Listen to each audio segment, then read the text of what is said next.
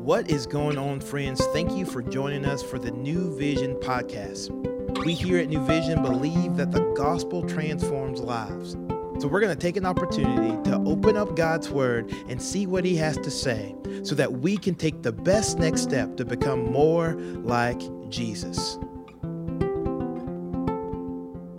Hey guys, hope you're doing well. Cloud with you here on the New Vision podcast. We're finally doing it. We're finally starting Mark for the companion podcast series that's going to go along with our sermon series. We actually started last Sunday, was week 1 of Action Required, going through the book of Mark. And so hopefully that's what we're going to do here on this podcast, is be a companion to that. Hopefully you're going to church on Sundays and hearing the sermons for yourself. But I think one of the goals we set as a church is that by the end of this, we're going to be in the book of Mark all the way up to Easter. When this is all said and done, we hope you're, experts in the book of Mark, that you just, there's so many resources. We've got the sermons. We have these episodes digging into scripture. Maybe some of the things that the sermon misses, we're gonna catch those up. I know there's other reading plans, memory verses. There's all sorts of options for you to start off your New Year's strong. And so let's dig into that today. Before we do the whole verse by verse thing, there's been some talk for a while about maybe providing some extra resources when we do a book study, especially through a gospel. One of the most common questions is, why are there 4 gospels, right? The gospels. So Matthew, Mark, Luke, and John, right? The first 4 books of your New Testaments. And so why are there 4? And we've addressed this a little bit in the past, but, I think today and probably in the future, there might be some more opportunities to kind of dig into this question about what theologians refer to as the fourfold gospel. So in other words, gospel is there's 4 of them, but there's one gospel story, right? There's 4 accounts, but it only happened once. And this is true history that actually happened. It's just written down in 4 different accounts. That's why we have the book of Matthew, the book of Mark, Luke, John, etc. And so all that to say, what is a gospel in the first place? Let's start with the basics today, and then we'll get into kind of Mark in generalities before tomorrow we'll hit verse 1. Okay, so this is the intro about the gospel question. What is the gospel? Well, it means good news. But anytime you study scripture, you want to ask what's the genre? And so gospel is really its own kind of special genre as far as when you look at scripture. So you go to the newsstand, right, at the grocery store, and you see like the National Enquirers, those weird kind of magazines that's like UFO spotted, blah, blah, blah. And it's like, okay, you're going to read that differently than when you look over and you see USA Today or New York Times or something. The genre of both of those things is differently. Hopefully, that the genre is different in those.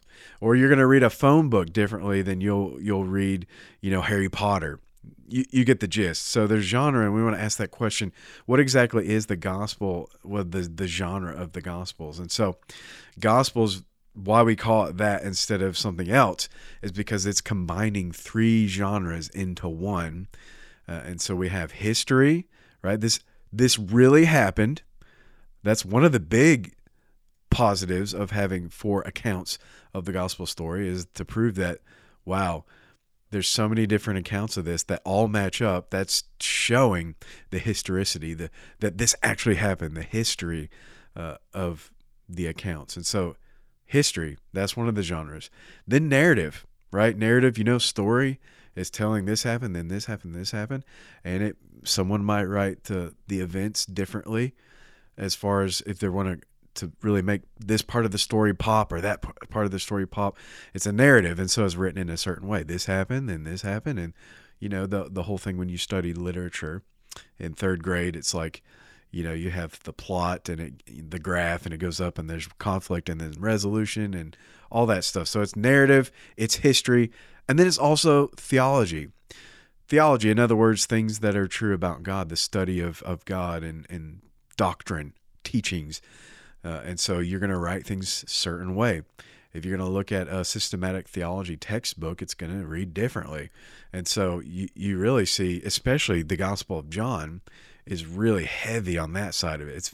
It's a lot like the theological bent or a theological account. It's written in a certain way.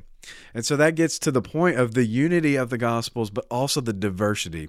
Like I was saying, those three different genres, you have history, you have narrative, and you have theology.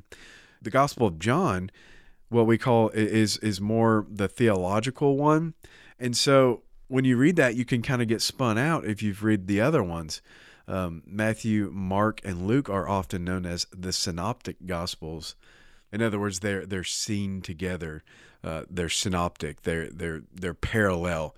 And there's a whole study of textual criticism of these oral accounts, who borrowed what from who. We're not going to get into that, but obviously you see that Matthew, Mark, and Luke are very, very similar, and John is really different, and it's the most theological. And so when you read that, you can kind of get spun out, because John will actually, he's writing for a specific purpose, right? So this is not wrong what he's doing. And again, a thing to be reminded by, that this is verbal plenary inspiration. In other words, God is moving John along to write scripture. This is inspired theopneustos, God-breathed scripture, right? So it's not wrong that he's doing this, but the writer of the Gospel of John, he's moving things around that aren't necessarily in chronological order to prove a point theologically, to show themes of Jesus's life and ministry.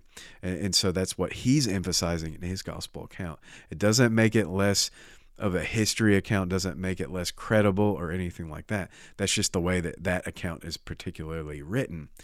So then you go to the synoptics, the stand together ones. You got Matthew, Mark, and Luke, which are pretty similar. You got Matthew, which is really what people, they reduce this down. They call it like the Jewish gospel. In other words, it's written mostly directed towards a Jewish audience who would understand that Old Testament background and the Torah and all this different things that they would have learned in the temple, that many Greeks and other Gentiles in that Palestine area had no idea, right? So, but it's obviously being written, that account, from expecting the audience to understand certain things. And so Matthew is really well structured. It points out a lot of things that were promised that came to pass, kind of a thing. And so that's Matthew in general, broad strokes. Then you have Luke, which is the most thematic. You have all sorts of themes that you see, and you got to really pay attention to that book. It was commissioned by Luke for Theophilus, who's basically doing a history account. And Luke was the physician. We've heard that said before. And, he's writing, and it's mostly for like kind of a Gentile audience. Mark is kind of like that. And that's where we get to today. Mark's really the most dramatic of all of them. It's a lot shorter, so there's only 16 chapters in Mark, and it's got its own literary context. You see, it's the most dramatic, right, of the four, and it says things like really fast paced. In fact, I was doing some research on this, and you see one of the most common Greek words in the book of Mark, and you'll notice this as you read it. He's frequently saying like immediately. Jesus did this, and immediately he did that. And so that's really his favorite word. He uses it 42 times. And so it's almost like a screenplay or a news report, if you were to compare it to some equivalent now. They obviously didn't have those things back then, but that's kind of how it reads. And you see this in the use of the Greek. So, and that brings us to the fact that Mark is written in less refined Greek. In other words, it's like the everyman's gospel, right? That's not to put it too crudely. He uses this thing that's called the historical present. In other words, he's describing in present tense past actions. And if you translated it literally into English, it would read kind of clunky. Your English professor or whatever would probably correct it. But just as an example of the historical present tense, you see in chapter 1, Jesus, so he just got baptized, right? And then it says, now this is a literal translation, right? You're not going to see this in your NIV or even your ESV. It's just taking it word for word, literally. So you could read it like, and immediately coming up out of the water, he saw the heavens opening and the Spirit like a dove descending on him. And so you see, in English, we would call that verb tense disagreement. Like immediately coming up out of the grave, he saw. So there's like present tense and then also past actions.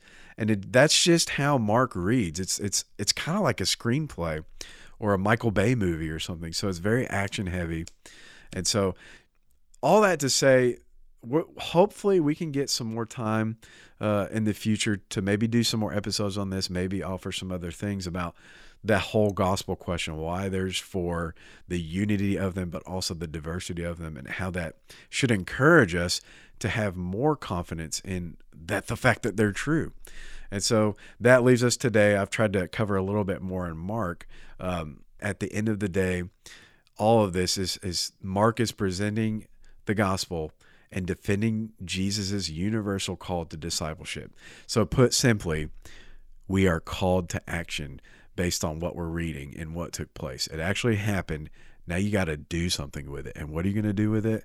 Well, that is what we hope to see. Reading scripture for yourself, most importantly, but in the sermon series as well as these episodes. And so thank you guys for listening to this intro today. I encourage you to start reading it for yourself, and we'll pick up tomorrow through chapter 1, verse 1 of the book of Mark. I hope you are going to stick with it with us, and we will see you then on the next episode. Y'all have a great week, and we'll see you tomorrow on the New Vision Podcast. Thank you for joining us today for the New Vision Podcast. We hope that you have heard a word from the Lord and that you can better walk today in light of God's word. To find out more information about New Vision, we would love for you to follow us on Instagram at New Vision Life, or look us up online at newvisionlife.com. And as always, we look forward to seeing you tomorrow.